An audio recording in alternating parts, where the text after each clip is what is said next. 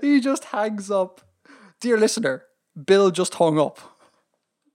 No goodbyes, no nothing. Just hung up. This is what I have to put up with, listeners. Like, he just hangs up on me all the time. Bill, you know the way, like, I love doing the podcast? Yeah. I think the thing that exemplifies this the most is that there are 2 level 4 Pokemon raids going to happen within the next half an hour. And I'm not going to do them. I'm going to record a podcast instead. I know what those words mean individually. I can't believe you don't play Pokemon Go. It's the best thing ever. It's so good. I don't like Pokemon. I was going to talk about Pokemon at the end of this episode, but I figured we probably won't have time and you probably don't have interest. But man, I'm interested to hear about it. Like, I'm interested in it as a kind of a concept, but it's just like, I've never played the games. I wasn't that into the cartoon as a kid. I don't have any knowledge of it to really appreciate it. So really quickly, right? This happened to me the last day, and it kind of exemplifies why I love Pokemon Go. There was a big raid happening. So there's like these gyms, and then every so often, the developers put really powerful Pokemon in them. And you have to go to these gyms and you have to beat the Pokemon to get a chance of capturing the Pokemon. And the rarer the Pokemon, the harder it is to beat, ergo, the more people you need. So the whole idea is that it's become this collaborative thing and it's not like a singular thing. And right. And if you win, does everyone get the Pokemon? Everyone gets a chance to capture the Pokemon. Oh, okay. You still have to go through the rigmarole of throwing Pokeballs, and if you're unlucky, you don't get the Pokemon. And only one person will get it? No, multiple people can get it. Okay. So it's just luck of the draw. Once you've defeated the Pokemon, it's luck of the draw as to whether or not you get it. But you're in with a chance. So anyhow, there was a real powerful one around the corner from us at like 9 o'clock at night, and I turned to the captain and was like, let's go out and let's do this.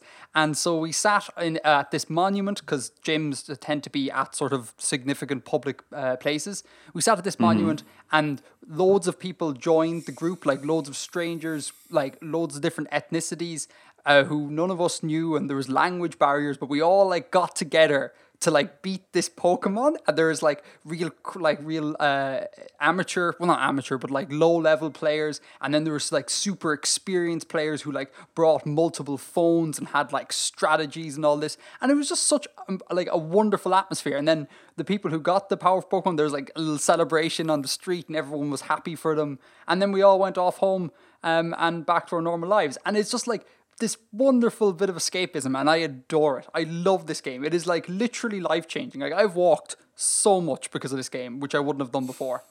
So I think it's a great thing, and I cannot get it. But Edgar, didn't you know that it's terrible that millennials have their heads in their phones all the time and they're not interacting with the real world except through a screen? You know, part of me kind of like checks my behavior every so often when I'm kind of like, I'm in a new environment I haven't been in before, and I've been looking at my phone the entire time. I think you do need to check that every so often, otherwise the real world does pass you by. But it gets you out to places where you wouldn't usually go. And I think that's cool. You realise I was being entirely insincere with that. I totally get that, but Okay. but like, yeah, it's like, at the same time, I'm conscious of that. Like, you want to do everything in moderation, basically, you know? Yeah. Anyhow, so there's Pokemon Corner. Should we start the show proper? Yes. Okay, so we have some shout-outs to do. Do you want to go first? Should I go first? What do you want to do? I'll go first, because I actually did this 2 episodes ago, but then we had to re-record that episode, and it was lost in the re-record. Mm-hmm. So I want to shout out a podcast, Chaotic Adequate. Chaotic Adequate. Chaotic Adequate, which is newly launched maybe in the last 6 weeks, maybe. It's a Dungeons and Dragons podcast, and a friend of mine is one of the players in it.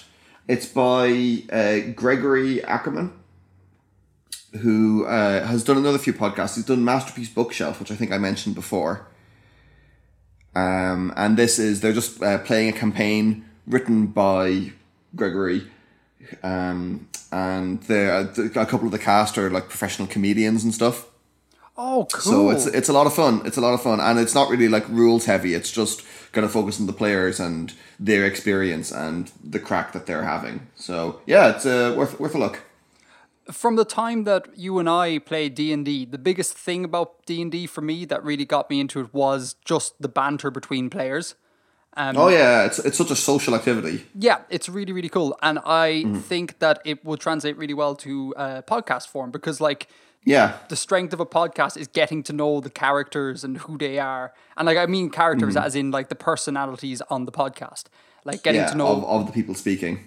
Yeah, exactly. Like, getting to know who they are and, like, their little ticks and little in-jokes and quirks and all that. So that could work really well. I will throw a link in the show notes. And one of the other players is my metal scholar friend, who I've mentioned before, who I went to the Primordial gig with, and so that's how I came across it. Metal scholar, I love it. Yeah, well, one of my metal scholar friends, but the one I've mentioned before. I love that you have multiple metal scholar friends. Yeah, That's not. I'm super cool. I'm not even teasing. That is so badass. Of course, you're not teasing. I'm super cool. So yeah, Chaotic Adequate. I will put the links in the show notes and go check it out. Cool. I feel like people who listen to this podcast would dig a D&D podcast.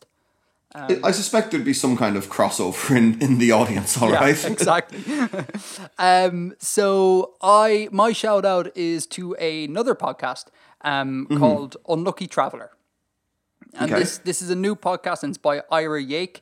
Ira Yake of the blog post fame. He plugged us on a podcast. He reviewed us about like a year ago or so, didn't he? He did, and now he has a podcast. And I listened to the first episode of it, and it's really good. It's really good. It differs from what we're doing because it's a one-man thing. Like, it's just him talking into a microphone. But and it's about world building, and him being a writer, and it's really interesting dynamic because he's a trucker.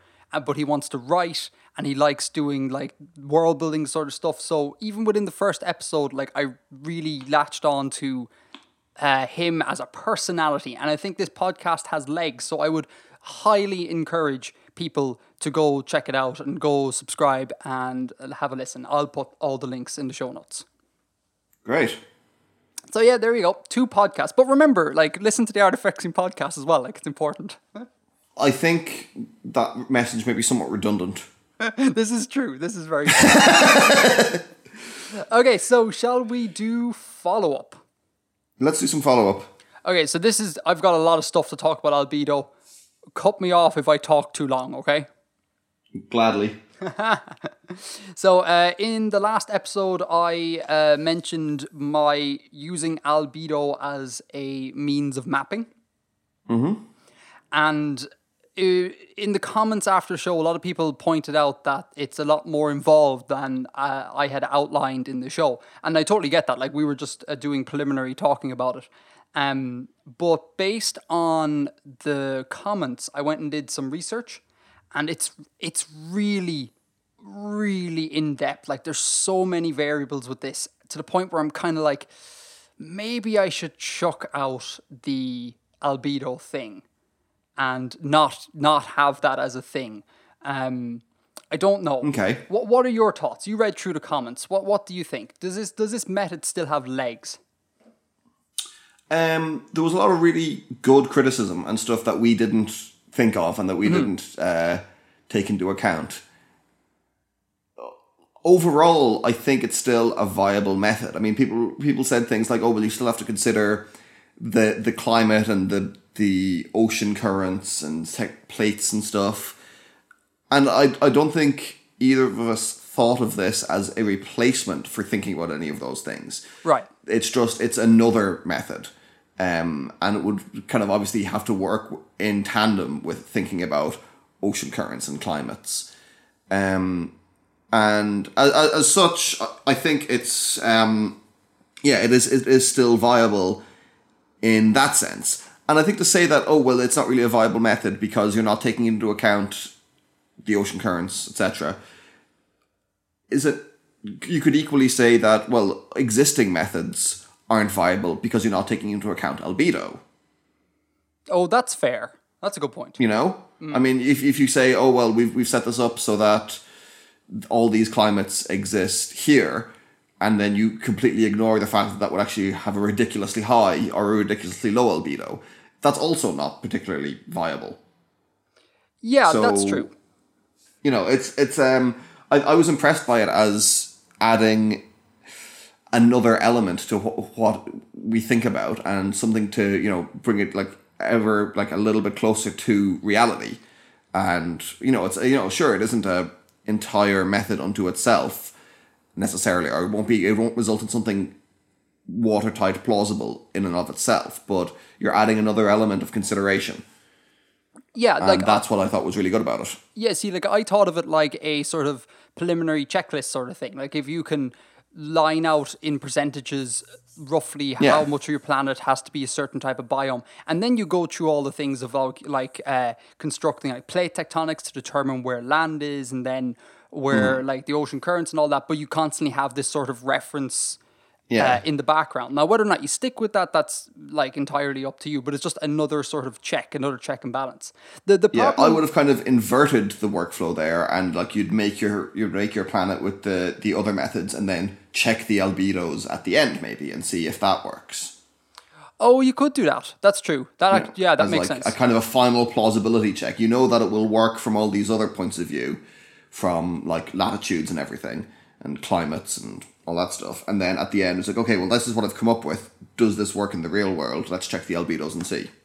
That's a very good point. Additionally, that was brought up by a u/Faxafan in the sub, was that I was oversimplifying things in saying that one can just simply say X amount of terrain is this biome, and ergo you have this albedo, and that will have this effect on the temperature. And they were suggesting that you should take latitude into consideration. So, like, absolutely, yeah. Now, and that was something that we didn't refer to. We did not do this, right? Now, this is problematic because this makes sense. And the minute it was pointed out to me, I was like, that makes clear sense. Obviously, that should be done. I went and had a look about, was there any models for this? Was there any formulae for this? There's not really, which is not great for my method. And also, counter to what the subreddit said, it's actually the opposite of what people were thinking. A lot of people were thinking that the lower the angle of incidence the sunlight has, the lower the albedo. Right? But I found the albedo doesn't change. The albedo is going to be the same. It's just how much energy it's getting to reflect will change. Right, and but the reflect, in my head I had it that if the energy input is lower, because it's a lower angle of incidence, the energy output, the reflected, will be lower. Right. And that was pretty much the consensus on the sub as well. But I found at least one paper, which is linked in the show notes if you want to go check it out, that says the direct opposite happens, which is kind of mind-blowing, and I don't understand it, that like low angle of incident equals higher reflectivity, and that kind of has thrown an utter spanner in the works. Let me think about that for a second. So the angle of incidence is lower, so it's getting less energy, so more counts as being reflected. Is that how it works? I don't know. I don't know. I honestly don't know. That kind of makes sense. Yeah, well, it's a bit brain-breaking, to be fair, because a lot of people were suggesting that, and then it's just like, if it's a case of lower angle of incidence equals lower reflectivity, it's just simple sort of trigonometry sort of things. But this is like inverse trigonometry. Like, I can't wrap my head around what's actually going on here. And it breaks my brain to think that if the sun was shining like perpendicular down on a surface, you'd expect the reflectivity to be really high because you're concentrating a beam directly on the surface.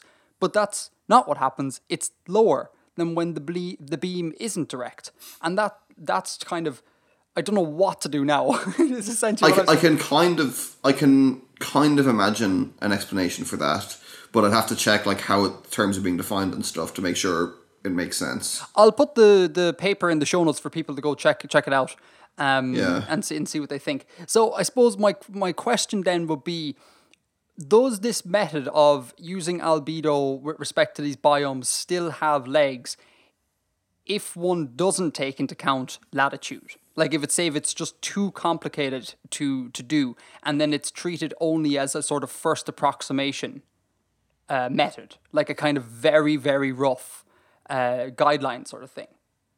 I mean, if you're treating it as very, very rough and accepting it as very, very rough, then probably. So this is my thoughts. So I was kind of thinking like, well, screw the latitude thing. Just do it the easy way. And that still gives you some results you can play with. But then the maths guy in me is kind of like, but that's not accurate. But then I'm kind of like, well, it's world building. We are doing like scientific research. So I'm torn and I don't know what to do. So we'll see what the sub says. But I'm glad that you're not kind of like, it's an utter no. That fills me with hope. Yeah, no, like you made a good case in the last episode. And while it may not be a complete thing in and of itself, I think it highlights that there's other stuff to be concerned about, and there's other stuff to take care of, like, on the same level as ocean currents and tectonic plates, etc. Yeah, and on that, just before we move on, I just want to highlight one comment, just because I thought this was a really good method of doing this sort of thing. Mm-hmm. By a u/Sajivru? Let's go with Sajivru. I don't know. And they wrote a big wall of text, but I'm just going to hit the main points here. They say that how they work out biomes for their world map, they do it in this order roughly. Figure out plate tectonics to give continent shapes and mountain ranges. Figure out wind and ocean currents. Decide the average temperature and figure out what that means for a whole range of latitudes. And then use those currents to determine like warm areas, colder areas, and then wind currents. And I think this is good. This is the correct order, I believe. I believe this is the order advocated in many world building books, like the Planet Construction Kit and all of that. So props on that. I would add the albedo thing, but other than that, I think that's a real solid approach. So just shout out to Sajivru for that. Yeah, I mean, I think that's roughly how I did it when I made my partial Janspar maps. And I know I didn't do it sit it down and do it matsy, but I figured I got equivalent latitudes and equivalent kind of locations as regards mountain ranges and interior of continents or exterior and ocean currents and stuff, and just saw. Well, I was like, okay, well, this place is kind of like Korea, so it'll have the similar climate to Korea, and this place is kind of like Texas, so... Yeah, I think that works perfectly. Did it by comparison, kind of eyeballed it rather than doing it matsy, but it's the same basic kind of method of working it out. Agreed. I think as long as you're not just sitting down and drawing a map randomly, I think you're okay. Any sort of extra level of realism... Forest goes here! Exactly. So I think any sort of extra realism you can bring, whether it's maths or kind of like a comparative sort of thing, I think that's worth doing.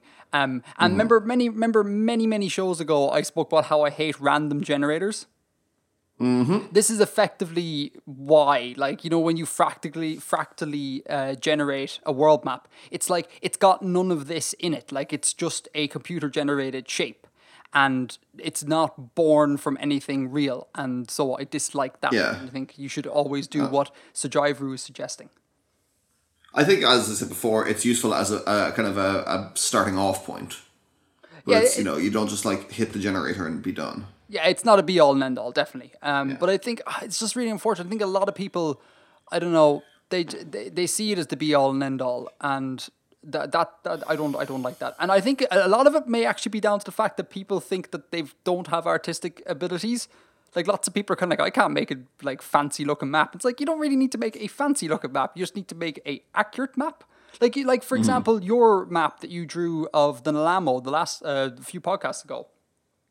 Of the town. Of the town, yeah. This wasn't a sort of Tolkien-esque wonderful bit of cartography, no offense. It was deliberately, you were I think I'm using your own words here, you were I'm not an artist, and so I'm going to... How dare you? How dare I? so I'm going to make it that it's just a quickly scribbled field note sort of thing, so you're kind of doubling down on your strengths there in a way. Yeah, it's not a bug, it's a feature. Exactly. I love that phrase. I adore that phrase. But yeah, so the follow up on albedo. I'm going to do more investigation and see can I come up with something a little more solid. But if not, yeah, hopefully this thing still has legs. We'll see what the subreddit has to say. Okay, so I don't really have world building this week or this month because I've been making videos again. Hooray! Hey, so this was the auspiciousness I spoke about the last time. This was the episode where we'd be like, I'm back! Woo! Jazz hands! So all my time has been taken up with that. But what I do want to place in this section is a sort of like State of the Union address. Because I have finally figured out what Artifexian is and how it works. And I'm so happy. And I just want to let everyone know how we're going to proceed from this point on. Artifexian it's not a social media brand, it's not a podcast, it's more of a state of mind. Is that what you're going to tell us? No, if I ever say something like that, just you need to hit me because that's ridiculous. Gladly, I will fly over to Korea and I will smack you in the face. So the YouTube videos, I intend to keep them going. Cool. At the very least, for the summer, in a sort of frequent-esque sort of thing. But when the academic year kicks back in, the production cycle is going to slow somewhat because I'm going to be back at work. But I really am going to try making a concerted effort to keep them going. So that's a positive point for people who like the videos. The podcast, I figured out the way the podcast fits in with everything is that this should be the sort of proofing ground for topics. So like I bring a crazy suggestion to you, we mull it over, we talk with the subreddit, and then if it has legs, like the albedo thing, for example, that can become a video. So so the podcast will kind of bookmark the videos. It'll be like the preparation phase, proper polished video, and then a sort of after discussion if there needs to be one. So I think that's important. So and it makes sense because if we both do world building every month, I can just turn that world building into a video. Like I can't believe I didn't think of this earlier. Like it's so obvious. And then the podcast is going to inspire the videos as seen in the last video, in that I'm going to bring follow-up to the I'm going to bring follow-up to the videos and have like a correction section at the end. So working on the podcast has like really informed how to make videos for me as well. So it's kind of all beginning to gel. And then the final thing is social media. I've decided that social media should be a place not just to plug the videos, because no one likes people just spamming them with nonsense. Well, not nonsense, but, just spam. I'm going to put stuff that doesn't make it in videos on social media. Like very often there's like in the last video, for example, loads of people had comments about how would a calendar work if you were the moon, if you lived on a moon of a gas giant.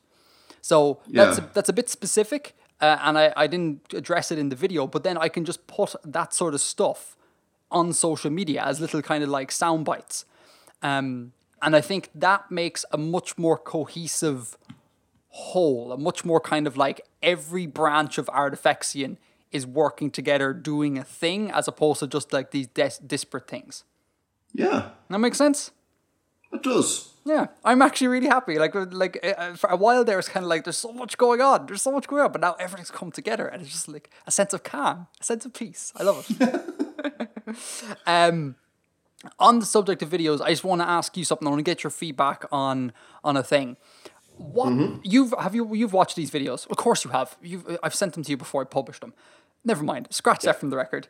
In the new videos, I have deliberately stopped using formulae and instead opted to do spreadsheets and make them downloadable for people to use.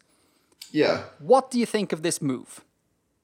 Moving away from doing maths on screen, unless it's absolutely necessary, and putting it, like hiding away all the maths in Excel equations so people who aren't mathsy can still engage with it. Do you know? Yeah. Or did this stick out at all to you that I made this sort of shift? I didn't notice because we're dealing with a new topic, and if it's been, say, we were still doing like orbital stuff, and suddenly the equations were gone, and I'd been going along doing the equations, and then they weren't there anymore before I'd finished the project, I would have noticed. I didn't even pick up on it because this is a different thing. And so if say I made another orbital video, which I'm not going to do, I think I've covered orbits fairly well, but if in that I decided, well, here's a spreadsheet instead of the equations, thoughts on that? Because like not everyone likes maths. I love maths, but not everyone does. And I just want to make it like accessible to like the broadest stroke of people. Yeah, I guess in terms of in terms of like being engaging to people and not like putting off and intimidating people who aren't mathsy, I think it's a really good move. Me being the kind of formalist that I am, if you were to do another one of the orbits and you didn't have equations, that would upset me. Oh. because I like things to be consistent. But since you're doing a different topic, since that's a completed topic, it doesn't matter. I mean, you're giving them the spreadsheets for download, right? Yeah. So for people who want to know what the equations are, just write them in at the end of the spreadsheet. Well, I was even thinking that the sort of person who wants to know what the equations are will be the sort of person that knows to look in the function line of the spreadsheet and just look at the equation. I don't necessarily know how to interpret that kind of information.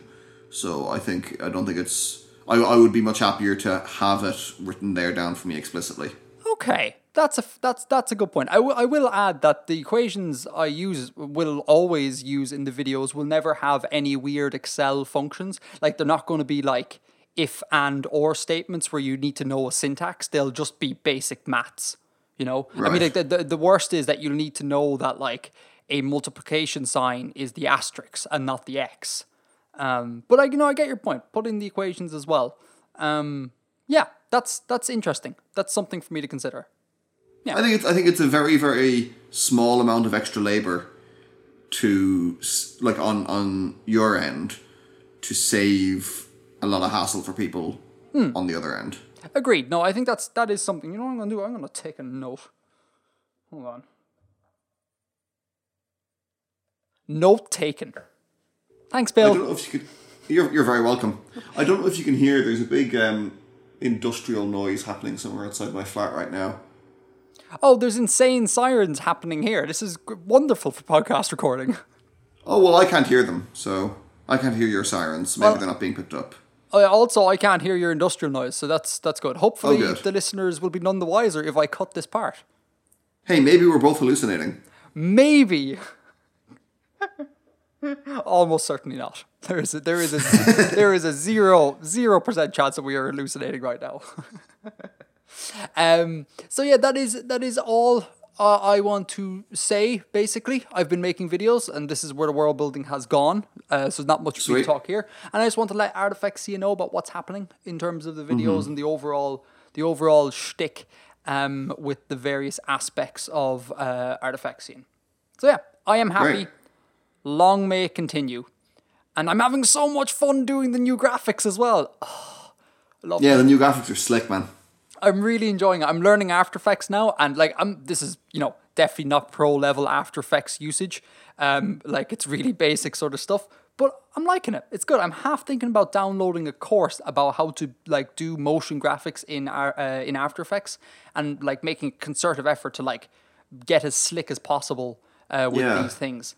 There might be something on Udemy or on Coursera or something.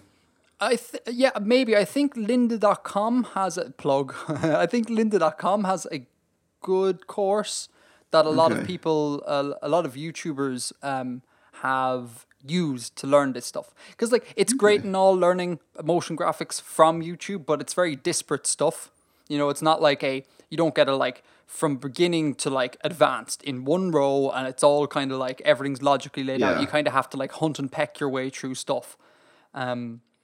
So there's downsides to learning for free. So yeah, I'm liking the new graphics as well. I'm having so much fun. But Bill, the production cycle is so long now. It took me like, I'm not even kidding, a week to just make and animate the graphics for the last video. Like a full week of getting up, like starting at like 10 in the morning and finishing around 6 when the captain got home, day in, day out, a full week. It's very labor intensive, and that's likely down to my ignorance about the program. So hopefully that's gonna reduce somewhat. Yeah, you'll improve your workflow. Hopefully. But yes, okay, so that is that. So shall we do some actual world building? Let's do some world building. Let's pass this baton on to Bill, who once again has kept up his end of the bargain and made this a world building podcast. I'm doing all the work around here, man. I know, right? So I've written a new document from Lamo. This is unlike you, Bill. No, it isn't. It's very like me. You always. What do you mean? Yeah, I love how you shut down my little crappy jokes with dead flat pan seriousness, and I'm like, there's an in Bill here. We've got a little joke, and you're like, no. Love it. Never change. Sorry. No, not at all. So you've written. Say that all again. You've written a document. Another document from Lamo. So continuing the series that I did, the envoy who's exploring Lamo and writing back to his home country. Cool. And this one concerns some of the story of King Tensha and the military tactics that are prevalent in Lamo. And we had King Tensha before. Yes. Yeah, he crept up in previous writings as well. So there's a familiar cast of characters. Yes. Yeah, it's a continuing series. Saga, some might say, Bill. It's not quite saga length yet. He did it again. Okay, so what's the subject matter? This one is about, as I said, the military tactics and the military culture, I guess, of Lamo, and how it works, how they fight there.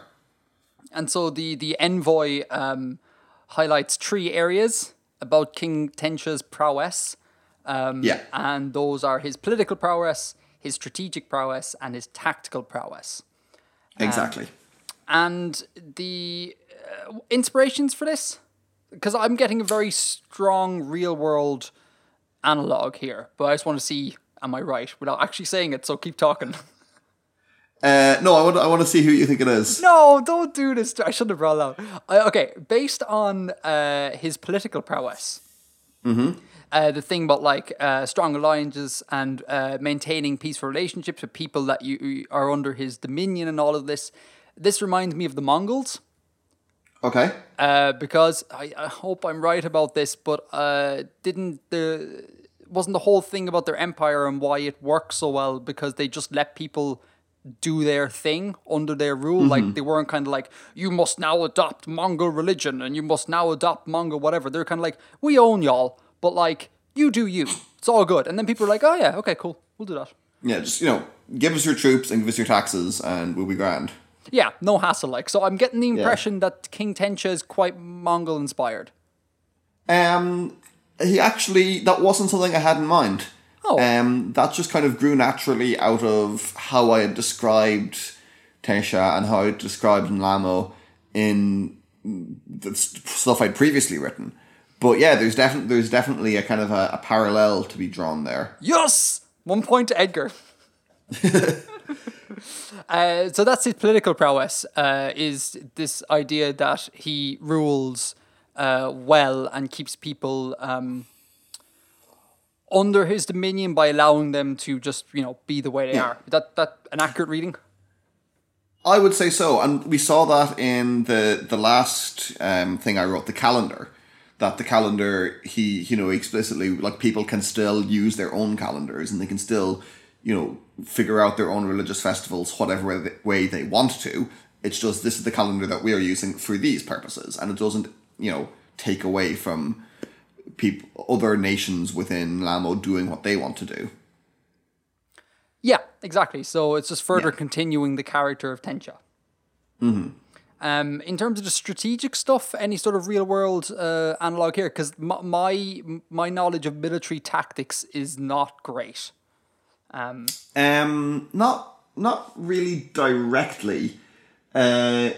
I guess there's a little bit, as I said before, it's Lamo is geographically at least somewhat similar to South Africa and to Southern Africa.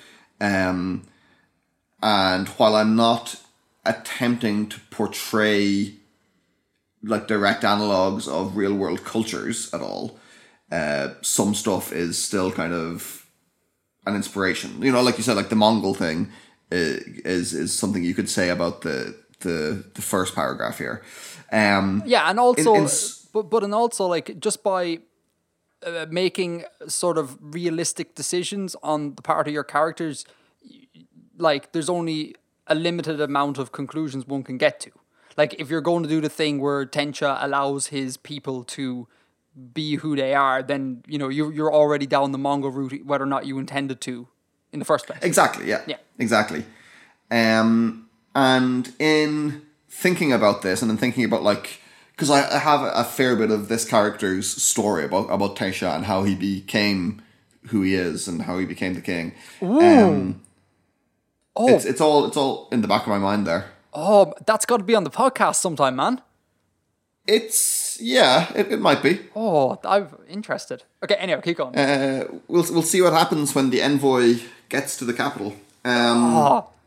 Teaser, cliffhanger. There are some similarities anyway in what I've said here about Tencha and what we know or what I've read about King Shaka of the Zulus. Okay, so is the similarity here that Tencha comes into power and then his big innovation is that he makes a formal army? Is this something that King Shaka did? Because again, I don't know. I don't know. I don't know enough about Shaka to really say, but he changed the way that the army worked, and he reorganized it, and he made it a lot more effective, and he synthesized the innovations of a lot of other leaders, and kind of brought them together and made them more effective together. And I guess the part of it as well, and this kind of refers a little bit to the first paragraph, is the Zulus were a really, really small nation. They were like kind of confined to one small area and before Shaka. And his conquest and his like dominion was so successful and so powerful that the Zulu were much larger afterwards, as in like people who had considered themselves to be a different peoples were afterwards part of Zulu and they had a Zulu identity. So no, it's not the same as what I did here, where it's more kind of pluralistic. But you know, he was a great political success for different reasons. So I'm kind of backtracking there a little, but yeah. So the second genius, the strategic genius, and how he reorganized the army and stuff is there could probably make some parallels with Shaka. Okay, and so TLDR for the listeners. Prior to Tencha, there was the sort of military, in a way, was kind of small and scattered, the impression I get, and then he comes along and like makes a formal army where warfare is their primary pursuit, like they are there to fight. And he was also, his great quality is that he knew when to engage and when not to engage. This is a good quality to have. Yeah. So yeah, that was his second one, and his third one is tactical. Yes. Do you want to tell us a bit about that?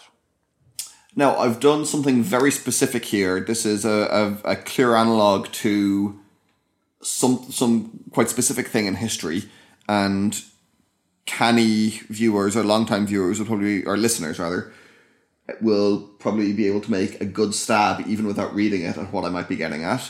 Oh God, I can't. Oh no. Should I be able to? Yeah, I mean, just think, what does Bill like? And you might figure it out. So what I've done here is essentially warfare in Lamo was traditionally and typically quite small scale. So it was skirmishes and raids and not a lot of large pitched battles. And when they did have large pitched battles, it would take place typically in the form of opposing lines of spearmen So something like a phalanx or a shield wall kind of situation where they would face off and kind of push, rather than it being a massive brawl, or rather than it having like lots of different components. Wait, hold on. Were phalanxes like real life League of Legends people? What? Like a tug of war. League of Legends is like the tug of war thing. Isn't it a tug of war game? That's how you describe it. I don't know. Okay. So TLDR is are phalanxes just like that's all they do? They get in a line and they just shove at the other line. Is that it? Essentially, that they think that is how it actually tended to work. Yeah. And so the Battle of Thermopylae was not at all like it was in 300. It was just like a line of dudes, and they had really, really low kill rates because they were so well protected, and both ends were so well protected that you just had to push and push and push until one side buckled. Oh, so it was like attrition. Yeah. Yeah, it was kind of like it's the opposite of a tug of war. It's more of a sort of a push of war. A push of war. Oh, I didn't know that. I had no idea. Because again, my military knowledge is like almost non-existent. So yeah, so like in ancient Greek times and stuff, the phalanxes, they had low kill rates, and it was largely just kind of lines of spearmen shoving against each other. And then of course you did have cavalry and chariots and stuff to spice things up. But the majority of kind of ancient Greek warfare, Bronze Age warfare, would have been phalanx based. Okay, I realize this is not part of your piece at all, but like, why? This seems really ineffective. Like, if you've trained a whole bunch of killing machines and like given them weapons and stuff, and their kill rate is really low, and all they're doing is like shoving into one another. Well, eventually one side buckles, and then they flee, and then they get like quite a lot of kills. Okay. In like the chase afterwards. Okay. So the slaughter happens afterwards. I would question that you said you've trained a whole bunch of killing machines. Oh, have you not? I suppose maybe not necessarily. I mean, I don't know that they all had like professional standing armies. I'm sure a lot of people would have been, farmers a lot of the year or done other stuff. Okay, so is this why the sort of attrition thing came along? Because you don't have a bunch of killers. You have just regular people, and it's like, well, regular people can push. Like, it's fine. Regular people don't need to be like, be proficient with, I don't know, double great swords. Yeah, exactly. I mean, just how expensive would it be to have enough capital, like excess capital in your society to turn everyone into a ninja? Oh, wouldn't that be awesome? Everyone's a ninja. It would be terrible. Anyway, going on with Nalamo before I interject with more.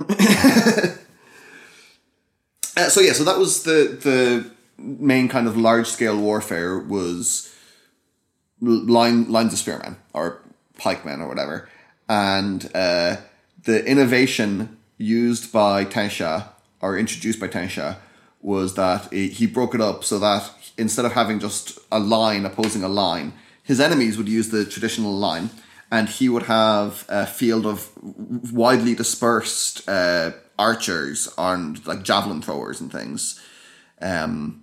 And they would concentrate their fire on one particular area of the enemy line to weaken it. Mm-hmm. And then a column, rather than a line, of his forces would directly attack that weakened area in an effort to break through. So they'd probably lose quite a lot of people at the very front of the column, or maybe the people at the front of the column were better armored or something. I haven't figured out the exact specifics of this, but they would concentrate a large amount of power right into the area of the enemy line that had been weakened, and then they would punch through the ranks, and then the enemy line would fall into disarray. And so I take it this isn't your innovation in military tactics. This is obviously based on something. This is based on something historical. Okay. Now, can you tell me? Because there's no way I'm going to get this. Okay, what do I really love? Who do I really love? Oh, Napoleon. Napoleon. So is this a Napoleon innovation? I don't think he came up with this, but the French army used this a lot at the time of the Revolutionary and Napoleonic Wars. I think it was like late monarchist French tactics that carried over into Napoleonic times. Oh, okay. Now, does this system have drawbacks? Yes, as I said, you're very likely to lose a lot of people at the front of the column. And the thing we have to remember here is this was used a lot by Napoleon, not exclusively, and not as much as has been thought for or has been portrayed in history, kind of in popular history. It wasn't as prevalent as a lot of people think, as far as I know. But it was used quite a lot by Napoleon. But he did lose, so. I mean, he took on an entire continent pretty much constantly for about 20 years straight. So yeah, this is true. So he did a good job, like. Well, what can happen is, I imagine in this context, it would be very easy to be encircled by the line. Like if the line just kind of closes in around the column and encircles you, that would be very you'd be destroyed. Yeah, the column would be destroyed. I was thinking that. I thought, but what would happen if you flanked them? Yeah, that makes sense. So it would have to be like really, really fast that you break through. It'd have to be like quite a sudden engagement. And I'm assuming this tactic works well in Namo because obviously your man is saying that this is a great innovation of Tencha. Like he's used this to good effect. Yeah. Okay. Yeah. Like there are definitely drawbacks, and I'm assuming Tencha didn't win every single battle that he ever fought with it, but. Mm-hmm. So yeah, there's definitely drawbacks. It's never fun to make anything like too powerful. Agreed. And this bit at the end of this paragraph here about the champions. Yeah. Now again, you're going to have to humor the Philistine here, right? I didn't realize this was a thing. Is this actually a thing in real life? Champions? Yeah. I thought this was a medieval fantasy thing. No, it was practiced, as far as we know, in ancient Greece. Oh. So, like, the stuff you see in films. Do you ever see Troy with like, Brad Pitt? Ooh, I think so. I don't know. Well, there's, like, a thing like that at the very beginning, and he like, massacres the enemy army dude, and that's, like, means that they have won the battle, because it was agreed that they would use champions to fight. I mean, I don't think it ever really took place in kind of massive wars. Like, it wasn't done to settle the Napoleonic Wars, obviously, or like huge like continent spanning things. But in regional wars and in kind of intercity conflicts and stuff, I think it did happen, and it happened as I think in areas of South Africa as well, of Southern Africa. And is the whole reason why this would have sprang up as a means of warfare to like just reduce casualties? As in, you get to keep everyone keeps their armies, but we just decide before we all kill one another who actually won by doing this one-on-one thing? I guess so. Okay. Because again, in like fantasy television, like Game of Thrones, it's kind of just portrayed as like the nobles can't fight, so they just get another person to fight on like their personal behalf. But the concept of there being like individual champions for entire armies. Well, it's not really for an entire army. It's just for an entire like ruler, say, which is the same thing, kind of. Sorry, I'm the stream of consciousness here. I'm really sorry, Bill. That's okay. But it does sound kind of strange. But as far as I know, I think champion warfare is the name for it. And as far as I know, champion warfare is an actual historical thing that it may well have happened. Do you know if there's people specifically trained to be champions, or would they just pull someone from the army and be like, "Hey, you champion, come on"? I don't know. Like if you had like the Brock Lesnar of like champions, like this prized fighter who just like shows up and does his thing, kind of like the Mountain as well. Just shows up, does his thing, goes away, and then just like lives a happy, peaceful life in like the rural England analog, and then every so often gets a call and is like, "Hey man, you got to go defend me." That'd be class. It'd be really cool. So yeah, anyway, anything else to add on that? What about the last few paragraphs? Anything noteworthy? Because my two questions were, where are you getting the strategies from? Is this Yeah. Mongols? Oh, and sorry, the other thing about the strategy is the skirmishers were an important part of Napoleonic era warfare. Okay. Both for columns, as the Napoleon used, and the more conventional line formations. They both had skirmishers. Sorry. Pick off like officers and things. I'm really sorry, Bill, but I have more follow-up questions. I'm really just Go for it. stop me when my ignorance of warfare begins to annoy you. Stop. Go on. When did this practice of kind of like formalized warfare, as in like, you know, there's a line here and there's a road there and then you're a circle of these lads, did this stop? We don't do this anymore, surely. We don't we don't line like the US troops during like Iraq didn't line up in formation. So when did this stop and why did it stop? I'm going to assume technology, but you know. Yeah. Enlighten me. Technology would be a huge part of it. I guess the American Civil War would be kind of one of the more modern types of war, or like one of the kind of the first wars that was more modern. Maybe the Crimean War. So that would be the mid 1800s. I think the Crimean War was the 1850s. And when we say more modern, we mean like the abandonment of these formations and then the replacement with what? Like just random? Trenches. Yeah, trench warfare was a big thing in Crimea, and I think in the Civil War, the American Civil War as well, and then obviously in World War One. What's the advantages of trench warfare? What does it bring? What's its feature that it brings to the battlefield? Like, why would we adopt trench warfare it's over? very, very, very easy to defend. It's very defensive, so it makes it's hard for the other guy to kill you. Okay, so again, it's another attrition thing, is it? I guess so. Is war just attrition? I don't know. Maybe. This is what happens when you have a podcast based on military stuff with Edgar, because, again, like, I don't know anything about this. That's really interesting. Cool. So that was King Tencha's 3 great feats as a ruler, I suppose. Mm-hmm. Cool. I like it. It's good. I learned something about warfare today. There's many things on Artifexian I dread doing. I've spoken about my dread of doing atmosphere videos. I also dread doing warfare videos because I feel like, you know, if you mess up a space thing, not many people really know about space and also not many people care. But I feel like in this sort of nerd sphere that we operate, I think a lot of people have thought long and hard about how war plays out. So that's another thing that like kind of worries me if we ever go to do like how to war videos. Just don't do them. That's right. I could just not do them. In fact, I've been avoiding doing these things for like 4 years, so I'm quite proficient in the avoiding of things I don't like. Well, like there's a lot of topics to do, you know. There is true. That is true. There is literally everything to cover. Yeah. This is the great thing about running a world building channel. There's literal endless fodder. You just like, can keep going. Maybe we should world build. Like, how will people in Takar world build? Oh, meta. Seriously meta. I don't think I'll be doing that, but that's a good suggestion. No, let's never do that. I will quit.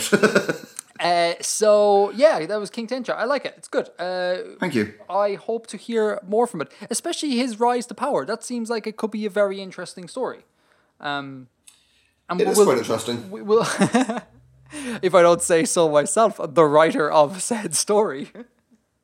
We'll probably cover this in the green room because of the book I was reading. But I given the sort of headspace I'm in at the moment, that would be a really interesting to read. Like the rise of a prominent figure and a loved figure as well. I get the impression like that would be a really cool thing to read. So hopefully in the future you'll have it for us. Mm-hmm. Ooh, very coy altogether. Okay, shall we move on to green room, or have you got anything else to add? I think that's everything I have to say on this. Green room, here we are. We are. Can we do some book corner? Yeah, let's. I've been reading / listening, and I really like the book I've been reading, and I want to talk to you about it. Cool. I just finished reading Name of the Wind by Patrick Rothfuss. And it is amazing. It is so, so good. And I am so sorry that it's over. I loved every second of it. And it's just so good. And I'll bang on at length in a bit about why it's so good. But you have read this book too, Bill, I believe. I have read this book, yes. Did you, what did you think of it? Like, did you similar response to me? I really enjoyed it. I think it's great. I think it's quite. It works quite well on a couple of levels. And there's some stuff in it. I've read the sequel as well, and there's some stuff in it that ought to be annoying, but it's handled in such a way that it's quite clever. Okay, now, sorry to interrupt here. Spoiler alert. We should probably put here.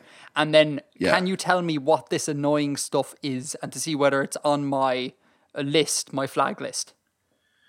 Well, so the main character, Kvothe, or Kvoth. Kvoth. Let's say Kvoth. Yeah, it's Kvoth. Is, because you've listened to the audiobook. And also, Patrick Rothfuss has a podcast in which he goes through each of the names blow by blow. Oh, that's good. So yes, it's doubly confirmed. It's Kvoth. Kvothe. He should be really annoying because he's so talented and he's so good at everything. Oh, I complained to the captain about this. She had also read the book, and I halfway through the book, I was like, he's just perfect. Like, he's a musician. He's like he's a musicians are pretty perfect. You what?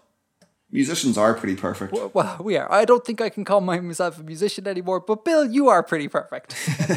But yeah, he's a musician and he's an actor. He's also a badass for like living on the streets as a beggar and surviving there. He's really intelligent. He's like naturally proficient at a whole ton of things. And there was a large chunk of the book where I was like, I don't like this character. Like he's just too brilliant. Now, I have an interesting theory about why I came to terms with that. Do you want to outline why you thought that was not annoying? I think even in the context of his own narrative, it's moderated by the fact that he's dirt poor. And he is at kind of the bottom of the social hierarchy in the context of his settings. Like, you know, he's a beggar and he's an orphan. And even then, when he goes to the university and is become more part of the society, he's like still an outsider, and he can't really access a lot of it because of his poverty and because of his lack of kind of social capital. So there's that, and that went a long way to moderating like the struggles that he faces despite all of his brilliance. And second of all, he pretty much tells you right at the start. So for anyone who hasn't read it and isn't bothered by these spoilers, the framing device is this character, Kvoth, telling his life story to someone. Mm-hmm. Yeah. And he is from a kind of a race or a culture of storytellers, of actors and entertainers. The Ademaru. The Ademaru, thank you. Mm-hmm. So he's from that culture, and he pretty much tells you right at the beginning that he's going to embellish the hell out of what he's telling you. So, you know, this is Kvoth saying Kvoth is a badass. It may not be entirely trustworthy. Yeah, you see, now, I missed that bit at the start. I didn't realize it was explicit. It hit me halfway through the book, and I was kind of like, wait a minute, Edgar. Well, I don't know if it is, like, literally explicit, but, like, it's very, very strongly implied, at least. Yeah, so, yeah, I had the exact same thing. The beggar thing, the being poor thing, that didn't register as enough of a contrast to really redeem his character for me. But it would when it suddenly dawned on me that, like, all of this could be false, or at least really heavily embellished, I was like, genius. That's brilliant, because every action he takes then, you're kind of like, did this happen exactly like that? Yeah. Or is Kvoth just like bigging himself up? And that makes it just so much more complex. And you totally get past the point that he is a really annoying, perfect character. Because if you're telling your own story, if I tell people I'm a YouTuber, I inflate my numbers by at least a couple of million. You obviously, you obviously big yourself up. So it just makes perfect sense. And it's glorious. I love it. And it reminded me of you, Bill. Because of me. That sounds really bad, but I actually didn't mean it like that. It reminds me of your thing because you're a liar, Bill. Because you're a liar. It reminds me of your thing about the reliable narrator. Yeah, absolutely. This whole thing that you have in your writings where, it's kind of like, is this person giving an accurate depiction of the world? We don't know. And then when that hit me in the book, I was like, oh, this is like Bill, except in a published book. Yeah. So that was cool. That was really cool. Yeah, you very much have to consider what the in-universe text is when you're reading this book. And, that is, you've got Kvothe telling you Kvothe's story. And he is, an entertainer. He is a storyteller. And he says at the very start, he is a storyteller. Yeah, exactly. Which I think is a really good move on Patrick Rothfuss's part. The other thing I really liked is I usually really, really dislike when books are written in the first person. Mm-hmm. Robin Hobb did that or does that in all the books. I don't know. But I read one series, what was it called? The Farseer trilogy, and it was all in first person. And it's Is that Assassin's Quest and Assassin's whatever? Yeah. Is that part of the Farseer trilogy? I can't remember. I think the Farseer trilogy is that one, yeah. Yeah.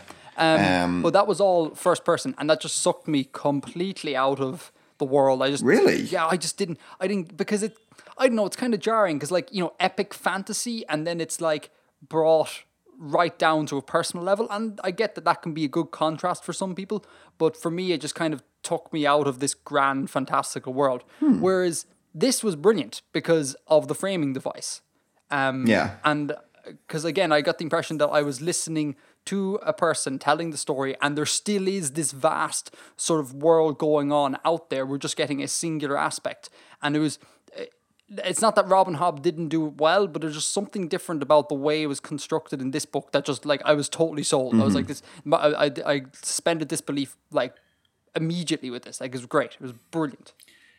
I also I don't know how it works with audiobooks and things. I'm assuming there isn't a blurb, or maybe there is in the software somehow.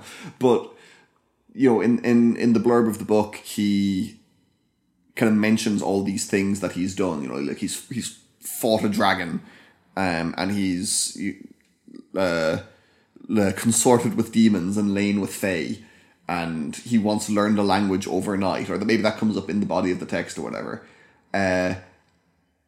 And then you see some of those happen. I can't remember if the language one happens in the first book. Does it? That's news to me. Okay, well, there's something at some point about Kvothe learning a language overnight, or learning a language in one day, or something like that. And again, it's presented as he did this incredibly badass thing. He learned to speak a language just in a day. And then when you get to that part of the book, it's kind of true. And it's he kind of does that, but the context and the specifics of it aren't exactly what you think they are from the way the story is told, and it's really clever. Oh, so the blurb even builds into this fantasy as well. Maybe not exactly the blurb, but I think so. Yeah, I think a lot of the way it's presented, if I was being very academic about it, you could call the paratext. Oh Jesus! When it's not the marketing speak, it's the academic speak with Mr. McGrath over here. Except I actually like one of those. Yeah. So is there anything about the book you didn't like? I don't recall the female characters being all that brilliant. But again, maybe that's down to something on Kvothe's part. Maybe that'll make more sense ultimately. And I'll have to reread it to be sure. I mean, there definitely is a lack of female characters. How many can I think of off the top of my head? Excluding his mother, say, who's a very, very minor character. 2? Well, there's the third. the girl who lives under the university. Yeah, that's one. And then there's there's the love interest who Yeah. who keeps seeing at the place he plays, and Yeah. there's a couple of students. Oh, is there a couple of students? Okay, yeah. So there isn't One of the much- librarians. Right. And are there any of the lecturers or professors or anything women?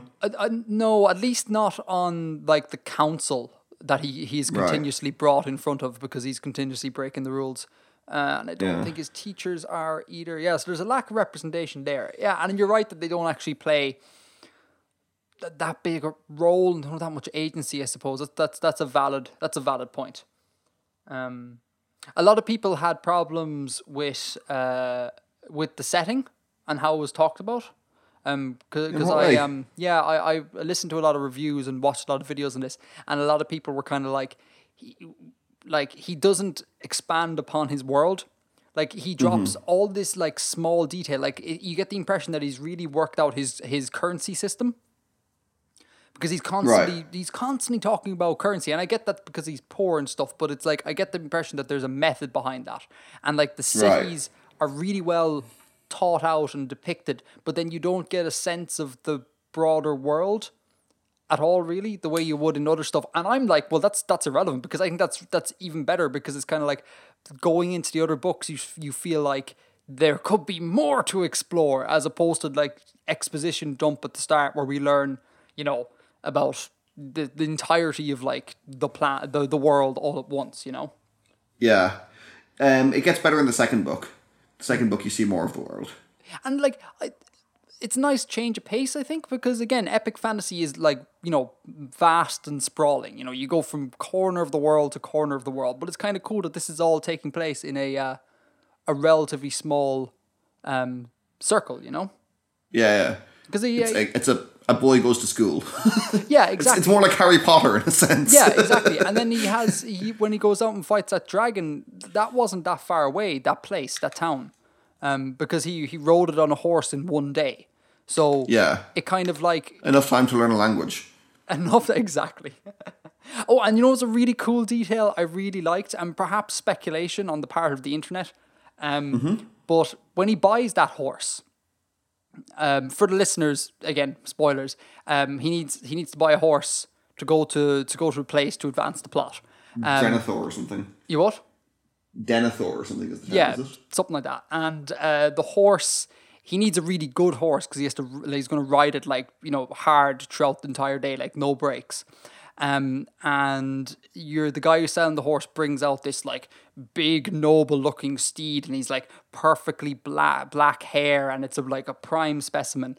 And he gives the horse a name, which he thinks means something like, I think like twilight or something like that. I can't remember what he thought it was. And it's in a different language than the one he speaks. But what he actually calls it is like something like white sock.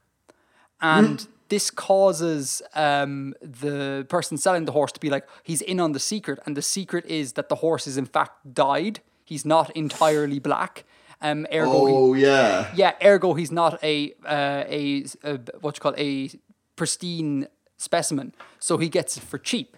And then the internet speculates on this, that there's like, that's his inherent sort of connection with language, and the whole idea of like naming the wind, and it's all about like the words you speak and things like that. He didn't know he was doing this, but he was like compelled through mystical forces to like do it. And I think that's really cool. That he has this like proficiency with language that he doesn't know about, and that impacts on the actual story. I think that was, if that's true, like if that's planned by Rothfuss and not just kind of like some nerd reading into things, I think that's class. I think that's a brilliant, brilliant little thing there. And if it's not planned, he should pretend it was. Totally. You know what he should do? He should sit down in a bar with someone to write a story, and that person should write his story. He should narrate that story and then just like inflate everything. Yeah, I totally thought of all those theories. There's loads and loads of different kinds of magic in the series, which you will be aware of from what you've read so far.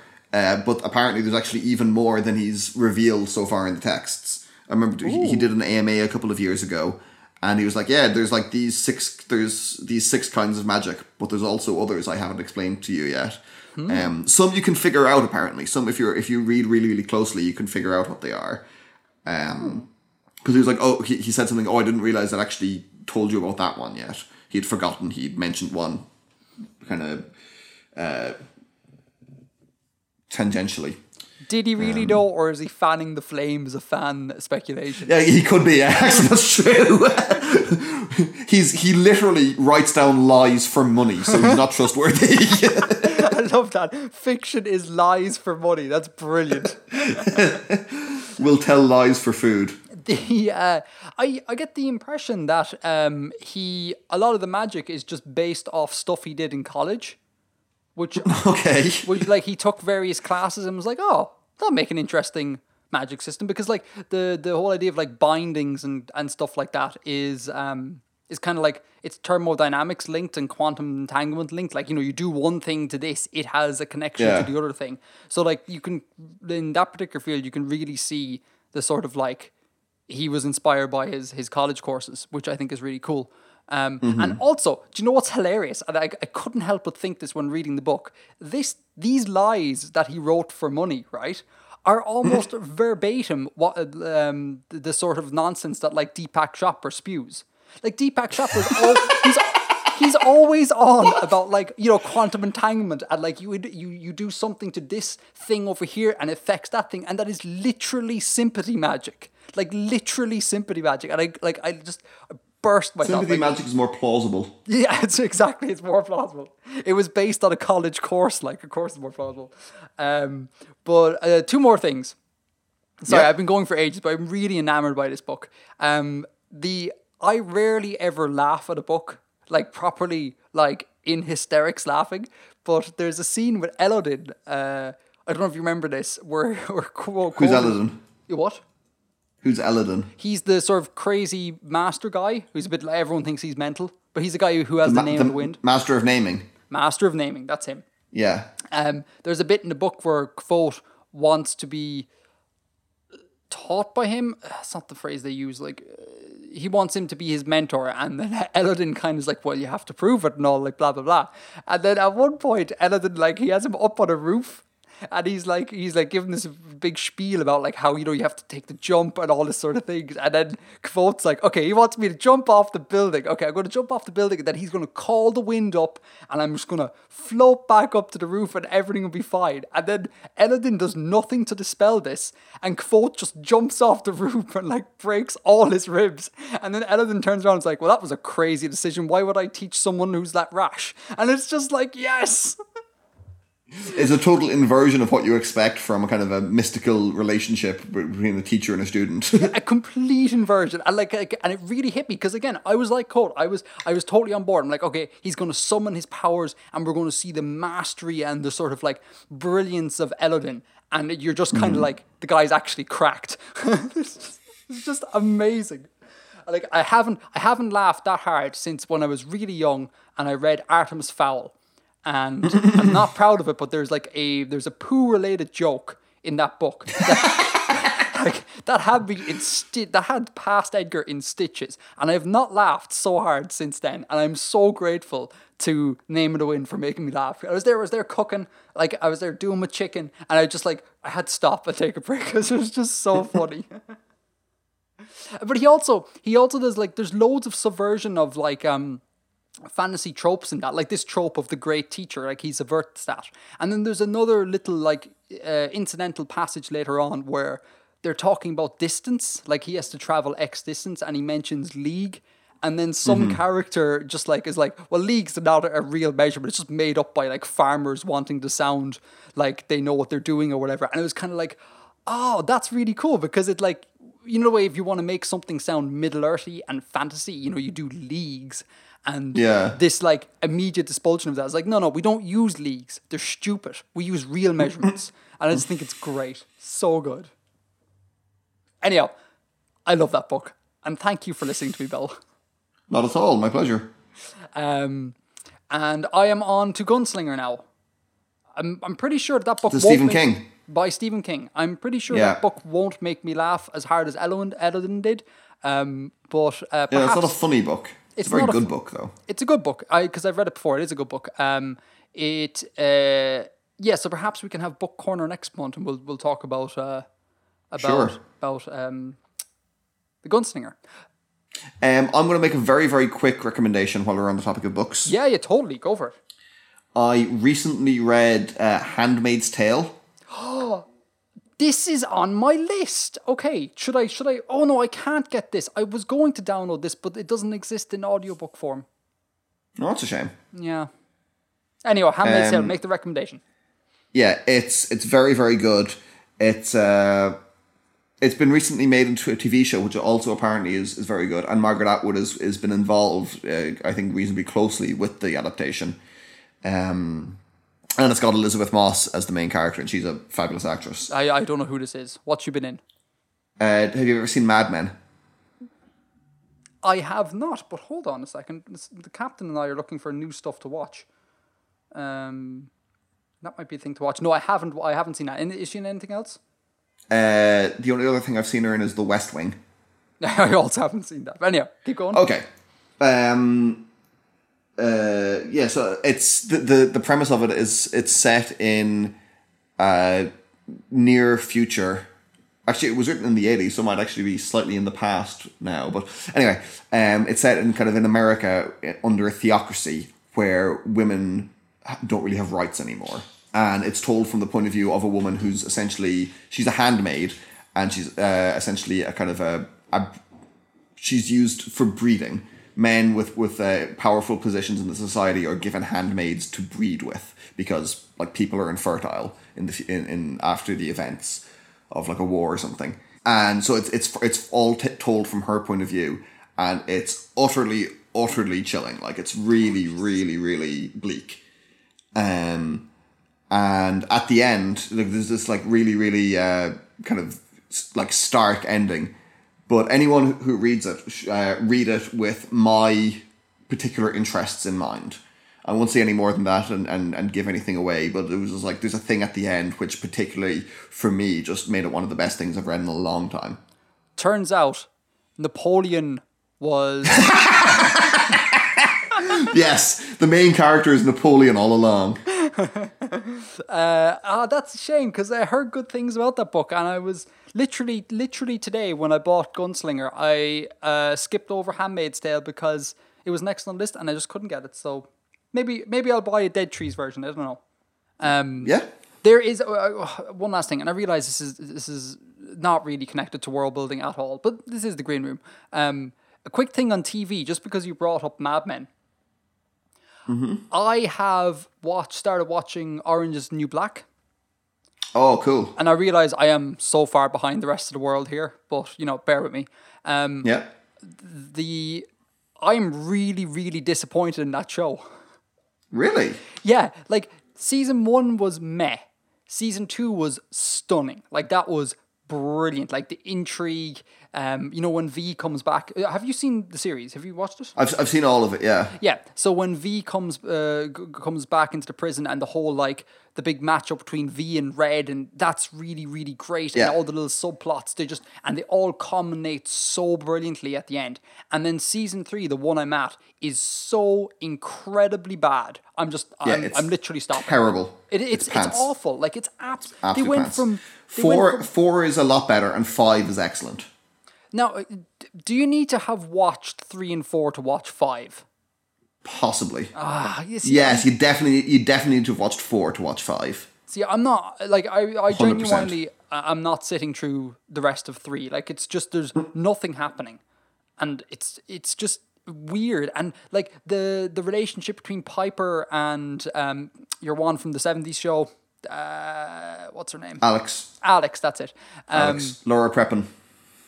Their relationship's just weird. Like, it just goes really strange and in a really implausible way. Like, they went from being lovers to, like, kind of being girlfriends, and like this whole shtick that they're together, but they've always kind of been together. Like, they broke up for a little bit, and it takes some really unnatural turns. Like, the writers don't have a clue what to do, and they're just floundering, and it's really annoying me because, like, I care when a TV show takes time away from me. Like, if I spend an hour watching a thing. I want to like derive enjoyment, but like third season, it's just absolute pants. So when you mentioned Mad Men there, I might actually just start watching Mad Men and just forget Orange is the New Black because like no, we're done here. Orange is the New Black, not happening.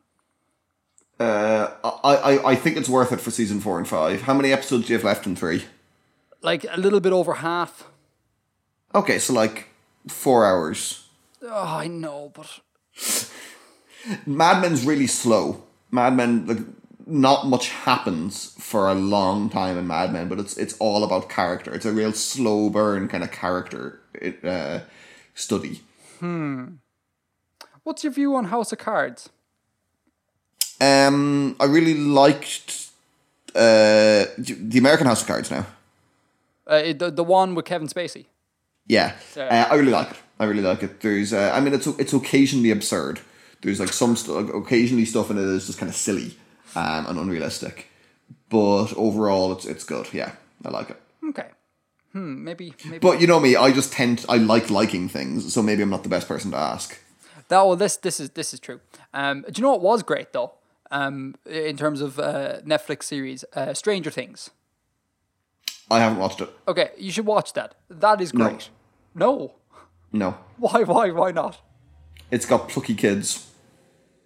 It's got plucky. Oh God. Yeah, but why is that a deal breaker? I hate that. Yeah, well, hang on. In your head, though, when you think plucky kid, are you thinking like Anakin Skywalker? Like young Anakin Skywalker? Because it's a little bit different than that. Not just that. Just like, I know it's like the whole 80s pastiche thing. And it doesn't interest me at all. I feel I would just get really annoyed watching it. Okay. Yeah. And it's because I've heard it's really, really good. And it's like what I know of it is really interesting.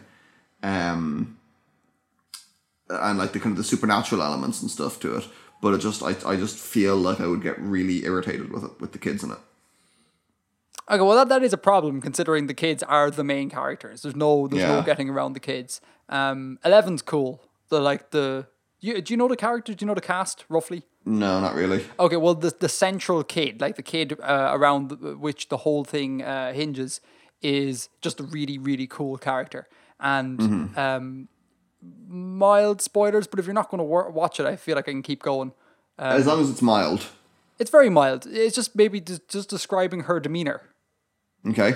Yeah, she's very introverted and developmentally stunted, I would say. Okay. Because of the treatment she underwent, which you'd find out in the thing. And so she's not the plucky kid. She's quiet and silent and brooding and obviously has like these magic powers and things like that. But also there's moments in it where it's just really touching, where like that sort of like facade breaks. And there's real human moments with her as well, which are just glorious. So she's a great character, and the girl who plays her is just an amazing actress. She does a stunning job. And I don't want Stranger Things to have another season. It's getting another season, but we stop. It's done. Just leave it at this small run, and it was great. But I think they're going to bring dead characters back, and it's just going to go on and drag. Right. And I really don't want that to happen because it's a glorious self-contained thing, and I hope they don't ruin it. Like if they ever bring back Breaking Bad, they're going to destroy Breaking Bad if they do that.